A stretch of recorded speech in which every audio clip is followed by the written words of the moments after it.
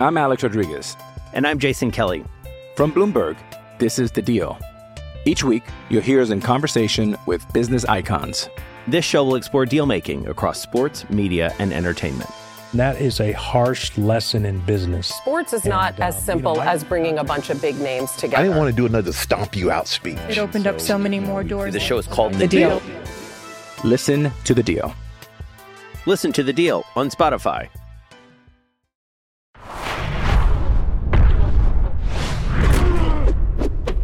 Hi, everybody. Luke Thomas here on this 27th of September, 2021 for this brand new extra podcast we're going to do on Mondays. MK is the star of the show. Of course, Brian Campbell and I do that every Monday, Wednesday, Friday at 11 a.m. But starting on Mondays now, a little bit later in the day, we're going to get to all of the fights we didn't get to on MK on this one, right? Because we can only get to like a handful of fights due to time constraints. So we said, you know what? Let's get to the rest of them so the folks get all of the fight analysis that they're looking for. A couple of things. Number one, like the video, give it a subscription if you haven't already, or for the channel anyway, like the video.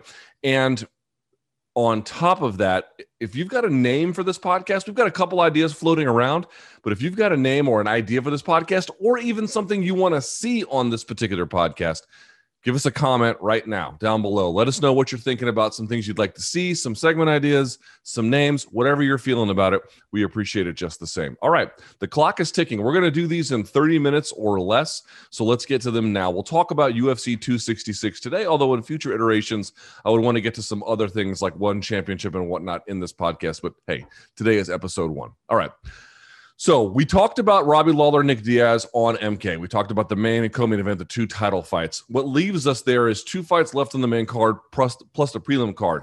Normally, I'm going to go in order, but for today, I would like to start with Dan Hooker. Dan Hooker was something like the co-main event of the prelims, or second to last fight on the prelims. The results: he defeats Nasrat Haqparast via unanimous decision, 30-27 across the board, and then actually it's 130-26. What was the big takeaway here? Well, we all know the story about Dan Hooker flying across the earth, late notice. Haqparast, for his own issues, had to fly from Frankfurt last minute. He, of course, was dealing with a tragic death that was in his family. You know, both guys dealing with a lot of different challenges to make this fight happen. But in the end, this was the Dan Hooker show. Why? 2 big reasons, I would say. Well, maybe even 3. But the ones that stand out to me were, first, Dan Hooker had Haqparast on his heels for the majority of this fight. And even in the 3rd round, when Haqparast was pressing into him, you found that there was a second gear that Dan Hooker was able to go to by changing levels. Before I get to that and talking about the wrestling, let's just keep it on the heels part. It's really good work by Dan Hooker. When he was getting backed up, it's not to say he can't win, but it's not his best work. And you heard Daniel Cormier on commentary talking about Dan Hooker being able to press Haqparast back in the way that he was. It lets him keep Haqparast and any of his opponents at the end of his punches, at the end of his kicks. It allows him to set things up behind the jab, the double jab sometimes. And also, of course, it keeps, in this particular case, his opponent kind of behind that warning track, that inside black line space that puts them next to the fence. So it has a lot of benefits. Second thing I mentioned, number one, or I should say, second thing I mentioned, I guess there's a sort of a semi-two-parter to this, but the idea would be he was able to bring wrestling into the game. He got a great takedown at about 120 of the second round off a body lock. He had looked for a wrestling takedown, I think in the first, with sort of like a weak single leg, couldn't get it, let it go. But by the time in the end of the second round, he was looking for it. He had a deep, deep body lock, picked him up, dropped him. And he couldn't quite go for the mount. He tried to like get the mount like you're going for a horse, like you're trying to get on top of a horse, you know, in the stirrup. But it doesn't really work that way. You have to slide your knee through. Everyone thinks it's a big motion. It's actually like a really stealth motion to do it. But either way, it doesn't matter. He had Haqparast completely controlled, and the takedown was beautiful. And then in that 3rd round, when Haqparast was like, okay, I got to do something a little bit different, which was good credit to him, you saw Hooker play the issue where he could, back up a little bit when needed to. And then when the cross came of Haqparast, that's when you saw the level change, and Hooker got under it and got the takedown, was able to win from there. So the big factor, of course, was putting Haqparast on his heels. Second of all, it was getting the takedowns when necessary. And then third, I would say, listen, it's not a slight to Haqparast. He was coming in under terrible circumstances, and he's a quality opponent, but probably, I don't think it's unfair to say he's not as accomplished to date as the 2 previous opponents that Hooker had in Dustin Poirier and Michael Chandler. This was something of a reset moment for him, and the resetting got done. So to me, this was perfect for Dan Hooker Hooker. I mean, all the other things were terrible, but the fight itself, getting to more implement your style, showing new wrinkles, and then getting to try them against a talented opponent, but one that was beatable versus going right back to the top in a situation where you may not have been able to use that. That's valuable experience, I think, for Dan Hooker. Okay. Putting that aside, let's go to the main card if we can. Curtis Blades defeating Jairzinho Rozenstruik, 30-27 across the board. Not an exciting fight, I think it's fair to say. When Blades can get the takedown, he is obviously formidable. So the good news for Curtis Blades is he gets the win. He gets to move on from the loss to Derek Lewis. And there actually were some positives from this, but some negatives too. Let's start with the positive. Number one, it's important that Blades got the win. I think he needed to. He's never going to be a promotional darling. So getting wins in the UFC is important. It's especially important when you have that kind of a situation with management, number one. I think number two, what I would say is I actually thought there were really good moments with his striking. Now, his striking was not going to ever do to Rozenstruik, however you pronounce his name, the kind of thing where it was going to wobble him or hurt him real bad or whatever. But between the wrestling threat and the striking, and then some of the trickery he was using in that striking, faking low, going high, going to the body, hooking around the top of the gloves, you could tell there was a certain sophistication and growth that had happened with Curtis Blades. Like there was a moment there later on in the fight where he wasn't really able to get the takedown very effectively or even at all in certain stretches. And so he had to rely on the striking. But because he had established a bit of a wrestling threat early, even though he couldn't reestablish it later, Rozenstruik couldn't just not take it seriously. He still had to take it seriously. So I actually thought that Curtis Blades managed that portion of the fight against a much better striker, at least in pure striking terms, really well. That's going to get lost here because the fight was kind of boring and Nick Diaz fought afterwards. But I actually take a lot from that. The thing that was a little bit more concerning was, and maybe they were trying to go this direction to a degree, between the wrestling and the level of striking that Blades has, it's a winning combination. He didn't just beat some scrub on Saturday. It was good. But it's a little worrisome that his striking is, while coming along, and certainly good for winning rounds where your opponent doesn't do much or you've already done other things, it's still got a long way to go to be like a potent threat to high-level guys especially. And that's fine if your wrestling is a little bit more lights out, which it was in like the Volkov fight. Like the Volkov fight to me is sort of like the opposite here, where he had to rely so much on the wrestling that he kind of overdid it.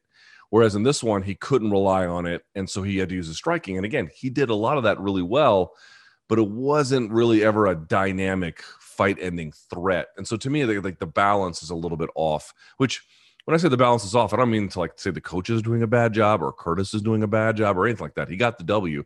And by the way, he got the W after getting his eye blasted. And I think that was the same eye that got messed up in either one or both even of the Ngannou fights. So, this guy has a lot of metal, to be clear, and he's a high-level fighter.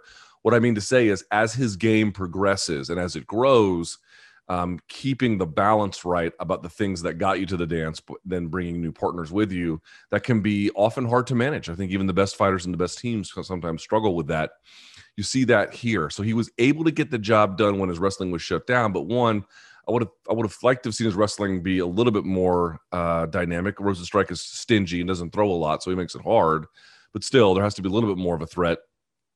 Conversely, though, when he was forced to stand, it should not be lost that he actually did a pretty commendable job in maintaining his composure and shutting down Rozenstruik and showing a clear understanding of you can't just throw the 1-2 even if you've thrown a feint behind it. There has to be a lot of setup. You got to be clever with it. It was clever. I thought the striking was clever and just not deadly. Okay, so it takes us to the opener of the main card. Jessica Andrade defeating Cynthia Calvillo, however you want to pronounce it, 4:54 of round number 1. Dude, Andrade gets to break the rules. I remember when she was at bantamweight, she was an absolute force of nature. Even there, she was stronger than all of her competitors. Even there at 115 or even 125, in this particular case 125, she is, another level of ferocious that dude, go back and watch that fight. Cynthia lands on her repeatedly. Clean, super clean. Teeps to the midsection. She was scoring jab. She was scoring jab cross combos, hooking punches. Like, dude, it wasn't like Cynthia wasn't landing on her. The problem was it was just not having any kind of deterrent effect. And if you recall what Dean Thomas said when they went to him for, like, you know, sort of the sideline perspective, he was arguing pretty cleanly, like, dude, she's not respecting your punching power at all. You got to go to something else, like a takedown attempt. At a bare minimum, again, it goes back to the Curtis Blades thing. Dude, Curtis Blades didn't have a dynamic punch really a whole lot in that fight. And after the takedown began to get shut down, the takedowns were few and far between, right? Relative to the attempts. And he still found a way to get it done, right? He still found a way, because that wrestling threat is always kind of playing in your mind. Even if you can't get the takedown, you got to make them respect that. There was just nothing happening that could force Andrade to be like, okay, if I'm standing at range, I need to be very careful when I close distance. Dude, she just walked in, you know, and again, against a fighter like Shevchenko or some other ones who have big power, you know, that's just not going to work. You are going to be made to pay for that eventually. But at this level, even as good as Cynthia is, that's just not enough. There's just not enough horsepower behind the punches and the strikes to get Jessica to respect it. And so she just walked through it. Jessica did a couple of the things that I thought were pretty good. She was using her, I think it was a left hook, to try and corral Cynthia a little bit. She was the combo to finish was like an uppercut cross, which was nice. That was really good. Obviously, the right hand of hers is super deadly. And she becomes the first person to stop Cynthia in I think MMA, certainly in the UFC, with inside the distance, and did it inside the first, albeit with just 6 seconds left at 4:54 of the very first round. But dude, that was super impressive. Super impressive. It doesn't make me think that her chances against Shevchenko are really any different, but it does make me think that, like, these other top contenders, man, Jessica she's not just strong physically in terms of what she can do to others. She's just strong as a sturdy physical presence, where landing on them just doesn't spin the head far enough. It doesn't hurt her. She can withstand it all. And so it's such an advantage. It's such an advantage. Nothing changed about her fortunes relative to title implications. Title shot, maybe, but not title implications. Like, can she actually be the best person in this division? But to beat an opponent like that in the way that she did it, extremely impressive. Your main event for the prelims, how about a bantamweight? Merab Dvalishvili, I spelled Dvalishvili. I'm sure that the V is pronounced like a W. Taking on Moraes, dude. This was a gut check moment for Moraes, and I feel really bad for him. He had all the hype in the world coming out of World Series of Fighting. His run the UFC was great. I mean, he lost his debut, but then after that, he beat John Dodson, Aljamain Sterling, Jimmy Rivera, Rafael Sunsao. And then he also beat Jose Aldo, albeit via split. But since then, he lost to Corey Sandhagen, Rob Font, and then Merab. He also lost to Henry in between then. So of his last 5, he's 1-4. And he's lost 3 in a row, all via stoppage, all no later than the second round. It's a terrible losing streak. You knew coming into this one exactly what the scenario was. There was no debate about it. There was no doubt about it. He had to get a win here. He had to. I'm not saying he'll be cut, although I think he probably will be. I mean, I'm not guaranteeing it. I don't know, but I think the chances are high, I guess is a better way to put that. And he started off strong, dude. He had that slip uppercut combo that rocked Merab. That rocked Merab. And then he followed it up with a series of punches, and he had Merab. I mean, another ref might have stopped that. Keith Peterson had a nice close look, and another ref might have absolutely stopped that. He had him as close as you can get to stopping someone as you possibly can without actually doing it. But Merab doesn't just have an incredible motor, although he has the best motor, I think, in all of the UFC. That motor is combined with a certain perseverant will that can just help you get through bad scenarios, when a more technical fighter who doesn't necessarily have those things will actually struggle there.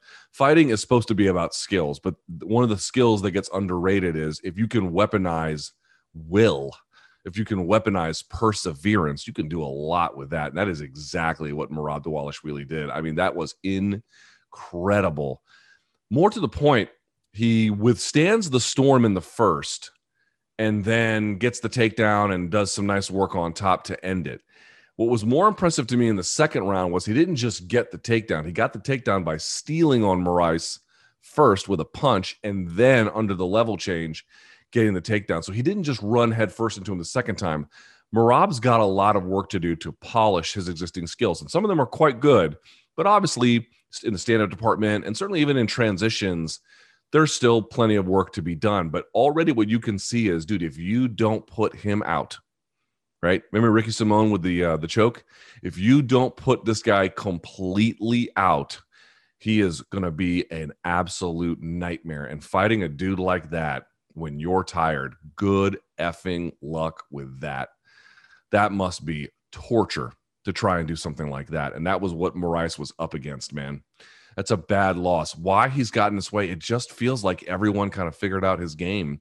It also does feel to me like he doesn't have a resilient cardiovascular base upon which to rely. It's probably a little bit simplistic, especially going up against a guy like Merab. We've seen it in other fights too, kind of fades a little bit down the stretch if he gets pushed. So it just turns out if you put this guy on his heels not a little bit, but if you can put him on his heels in a meaningful way, all the things that make him great tend to go away pretty quickly. But that early part can obviously be very, very difficult for him, for opponents. But Merab, dude, good luck fighting that guy. You're going to need it. You're going to absolutely need it. He's going to make up for a lot of technical deficiencies with a will that is indefatigable and a motor that is a perpetual motion machine. We talked about Dan Hooker already. We dropped to Chris Daukaus at heavyweight, defeating Shamil Abdurakhimov at 123 of the second round. In going back and through this one, what's the story here? Two things. One, Chris Daukaus has big power at this point. It simply can no longer be denied. You might be like, oh, well, all heavyweights have big power. To varying degrees. They have big power. His is especially good, number one. Number two, he just did a great job counter striking. And in particular, he dropped Abdurakhimov in the first. They said it was a right to the body. It wasn't. It was a left. Well, the right set up some things, but then it was a left to the body, and then immediately behind it, left to the body, left hook. So it's the same side attack, and that trickery got Shamil big time. The other part about what he was doing that I thought was interesting is he was kind of pressing Shamil a little bit with his position and feinting and throwing a little bit, and then getting Shamil to throw back. And then when he threw back, he would blitz him inside to sort of make him, I think he thought there was going to be a speed differential, not just with the body, but with the hands and the feet. And so when Shamil committed to a punch in a big kind of way, he would be lighting him up on the inside. He would kind of slip it or cover or whatever, and then charge through. And a lot of that would land. And so he was able to push Abdurakhimov back a lot, but it was the setting up with anytime with the blitzing, and it was the counter striking where he would wait for something to come, and he just knew his hand speed, if he timed it right, was going to be too much for his opponent. So it's good power, it's a good strategy, it's good timing, and it's good hand speed, all working together in concert for Chris Daukaus to get a big win. I would actually like this. I mean, maybe it's too early in their journeys, but I got to tell you, what's one fight that would be kind of fun? I'm not saying it's the best fight to make, but it would be fun. Is Chris Daukaus taking on Tom Aspinall. Two guys, one UK, one American, who are showing great skills. I would say Aspinall has the smoother technique. I would say Chris Daukaus a little bit more of the force of nature between the two thus far in terms of what we've seen, but it'd be a fun one. Women's flyweight featured about to open the sort of middle portion of the prelim card. Tayla Santos taking on Roxanne Modafferi. Santos wins 30-27 across the board. Modafferi setting records here for 49th professional fight, which is the most for a women's MMA fighter. She has been a part of the fight game as long as I've been covering it, and is a credit to fighters everywhere by the professionalism and the commitment and resolve to getting better that she has shown. And she's obviously a formidable talent as well. But Santos too much physically and was able to hurt Modafferi on the feet with the punches, back her up to the fence, get the takedown, hold her there. Couldn't really pass a whole lot. Modafferi's got pretty good guard retention, but it was that over the course of 3 rounds. The physicality of Santos, Modafferi is probably not the best athlete in the UFC. I don't think that's an unfair characterization. And so, you lean on that athletic gifts and you push her around, even if she's able to be technically not overmatched, like from a technical perspective, she knows enough about how to keep herself safe underneath. She was still getting hit with bombs from the guard. Even if she was able to retain guard, she kind of had her neck pressed up against the back of the fence for long stretches of the fight. There were times that Modafferi was able to listen to her corner and get back to her feet. I give her credit for it. She was in it to win it, firing punches, trying to back up Santos even into the 3rd round. but it was just too much of an uphill climb. It was too much physicality, too much firepower, too much difference in wrestling skill. And then Santos had a good enough submission defense, sort of, grappling awareness to not get caught. There was one moment, though, that really kind of just blew my mind. Folks, if you are like this face-to-face with somebody, you're directly in their guard, can they get an armbar on you? Yes, there are methods to get it, but one of the best ways to do it is to bring their posture down, and then you want to angle off, right? You have to angle off like this, right? So you're the person underneath. You need to create an angle to get their hips. I mean, if you think about an armbar, if someone's laying down and they're doing a demonstration, where is the person doing the demonstrating from? They're going to be on the side of them, because that's the best way to get the arm all the way out, right? That's what you want. Hey, it's Kaylee Cuoco for Priceline. Ready to go to your happy place for a happy price? Well, why didn't you say so? Just download the Priceline app right now and save up to 60% on hotels. So whether it's Cousin Kevin's Kazoo Concert in Kansas City, go Kevin, or Becky's Bachelorette Bash in Bermuda, you never have to miss a trip ever again. So download the Priceline app today. Your savings are waiting. Go to your happy place for a happy price. Go to your happy price, Priceline. I'm Alex Rodriguez. And I'm Jason Kelly. From Bloomberg, this is The Deal. Each week, you'll hear us in conversation with business icons. This show will explore deal-making across sports, media, and entertainment. That is a harsh lesson in business. Sports is not as simple as bringing a bunch of big names together. I didn't want to do another stomp you out speech. It opened up so many more doors. The show is called The Deal. Listen to The Deal. Listen to The Deal on Spotify. There was a moment where underneath, Modafferi framed for an obvious armbar. She had got like this, and you could tell she was hunting for it. And Santos didn't follow. You have to be careful following, because sometimes you can follow, especially in grappling transitions, you can follow into a triangle, you can follow into other things, but you also cannot let them just have that angle underneath. If you are grappling someone and they turn the angle underneath, you have to pull away, or you have to recover the angle to square. Otherwise, you're going to get your shit snatched. So, not great. We'll see if that ends up costing her in a subsequent fight. Didn't cost her this time, but I saw that through my fingers. I was like, oof, someone's about to lose an arm if they're not careful. All right, so we go to the early preliminary card. How about Jalen Turner defeating Urdos Medic? Medic is the guy who looks like the real deal to me. He came off the Contender Series with the right attitude, with the right style of fighting. He seems smart. He seems capable. Problem for him in this fight was, one, Turner has some of his advantages, only more in terms of length and reach. And he just got pressed back. So the two things that really cost him were, one, Medic got a kick caught, got taken down. Turner had pretty good control on the ground, was able to stall him out for big portions of the round. Not stall him out, but shut him down, I should say, for big portions of the fight. And then even when they went to the feet, Medic was throwing some nice leg kicks, but he couldn't really keep Turner off of him either. Turner had a great jab, good entries, and kind of kept Medic along the fence line. And along the fence line, he just didn't have the movement to really get going, to get inside, to back up Turner, to find a way to get around that reach. And Turner lit him up. Was finding opportunities at the end of his own punches, or rather, Medic would throw, he would wait and then counter. He was quicker to the punch when he needed to be. It was just a really dominant performance from Jalen Turner, who was the very, very slight but somewhat underdog betting heading into this contest. Still think very highly of Medic, but that's going to be a bit of a wake-up call for him.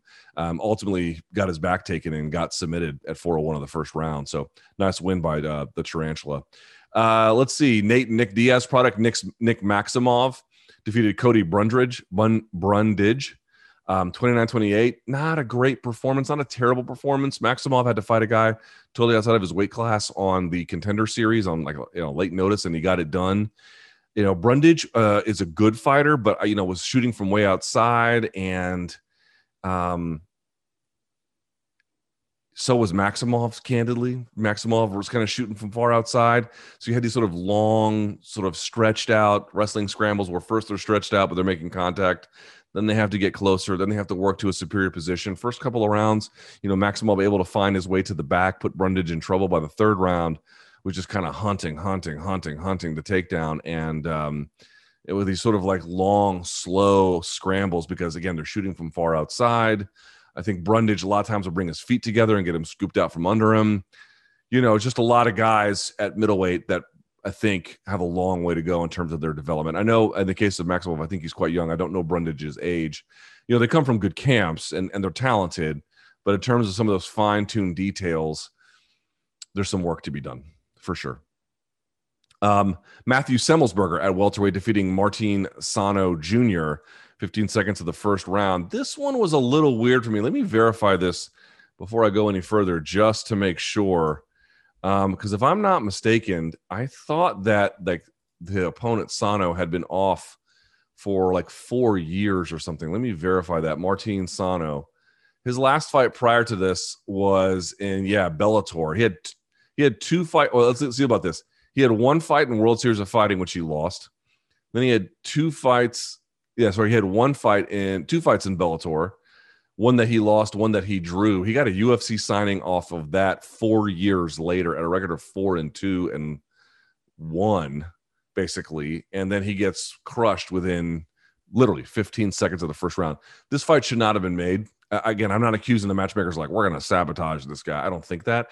But no matchmaker on earth is perfect. None of them are going to get by doing this without incident. There's always going to be something there that's a problem. They will. I will fuck up at my. Everyone's going to mess up at their job. I think they messed up at the job on this one. This fight should not have been made. Semmelsberger guy out of this area of the woods from Rockville, Maryland. If you're wondering how close that is, I wouldn't commute from there, but the lady who cuts my hair commutes from Rockville. So take that for what it's worth. Every day to DC. So he's at a Clinch Academy and at Crazy 88. Crazy 88 is with Julius. What's his name? Also, Tim Spriggs is at a Crazy 88.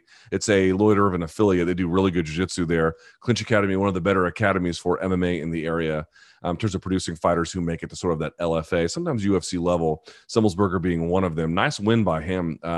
He went to the body, and they said, that's why he went up high. That is true, but if you also notice, a lot of times when Sano was trying to check or when he was biting on feints, you could see him loading up the hook, but he was not just loading up the hook from like a tight perspective, like I'm bringing it up and I think he's going to hook.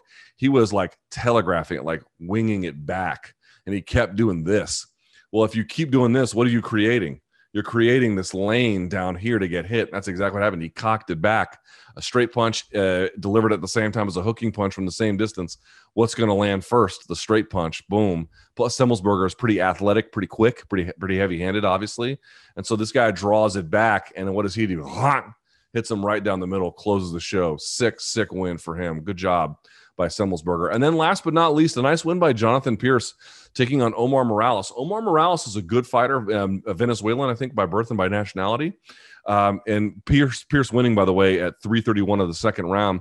Morales on the feet is a tough customer. He's going to be hard to beat. So Pierce had the right idea. Let's get into close contact. Let's back him up. Let's go to the fence line. Let's go for back takes. Let's go for takedowns. Let's make him wrestle. And then once you saw that, there was a big disparity in wrestling and there was a big disparity in grappling. Morales getting a moment where he had a nice sweep and a reversal, I think, to get on top. So that was pretty good. But in the end, there was a pretty big difference. And by the time that Pierce got the choke, you'll notice that Morales doesn't even hand fight. He kind of just let it go back to his hands. And that was that. So to me, it's like, dude, Morales is obviously big, athletic for featherweight especially.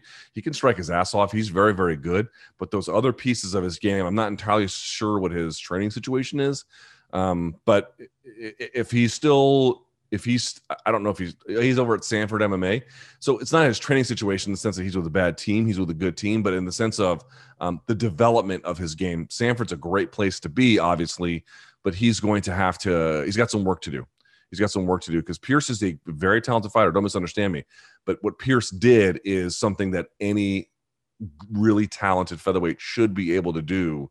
Or I should say those skills are going to be ones that Morales is going to face in opposition pretty consistently over time. So if you can't handle it from Pierce, as good as he is, someone else is going to be able to pick up that baton if you don't address it. So Morales has some work to do, but it was a nice win by him. Your fight of the night, Volkanovski fight of the night, Volkanovski versus Ortega. And then your performances went to 2 prelim fighters, which is nice to see. Merab Dvalishvili got it, and then Chris Dawkins got it. Nice work by them. Okay, that's it. Less than 30 minutes is what we promised, right? So hopefully we kept that up. Thumbs up on the video. Hit subscribe. If you want me to add segments to this, or you want me to see any changes to this, or you got a great idea for a name, leave a comment. Let us know. Like the video, subscribe, leave a comment, give us some feedback on what you're expecting from this and what you would want to see, timing, name, everything, and we will get that done. All right. So thank you guys so much for watching episode 1 here, a bit of a pilot episode. We'll do more of these every week. And until then, enjoy the fights.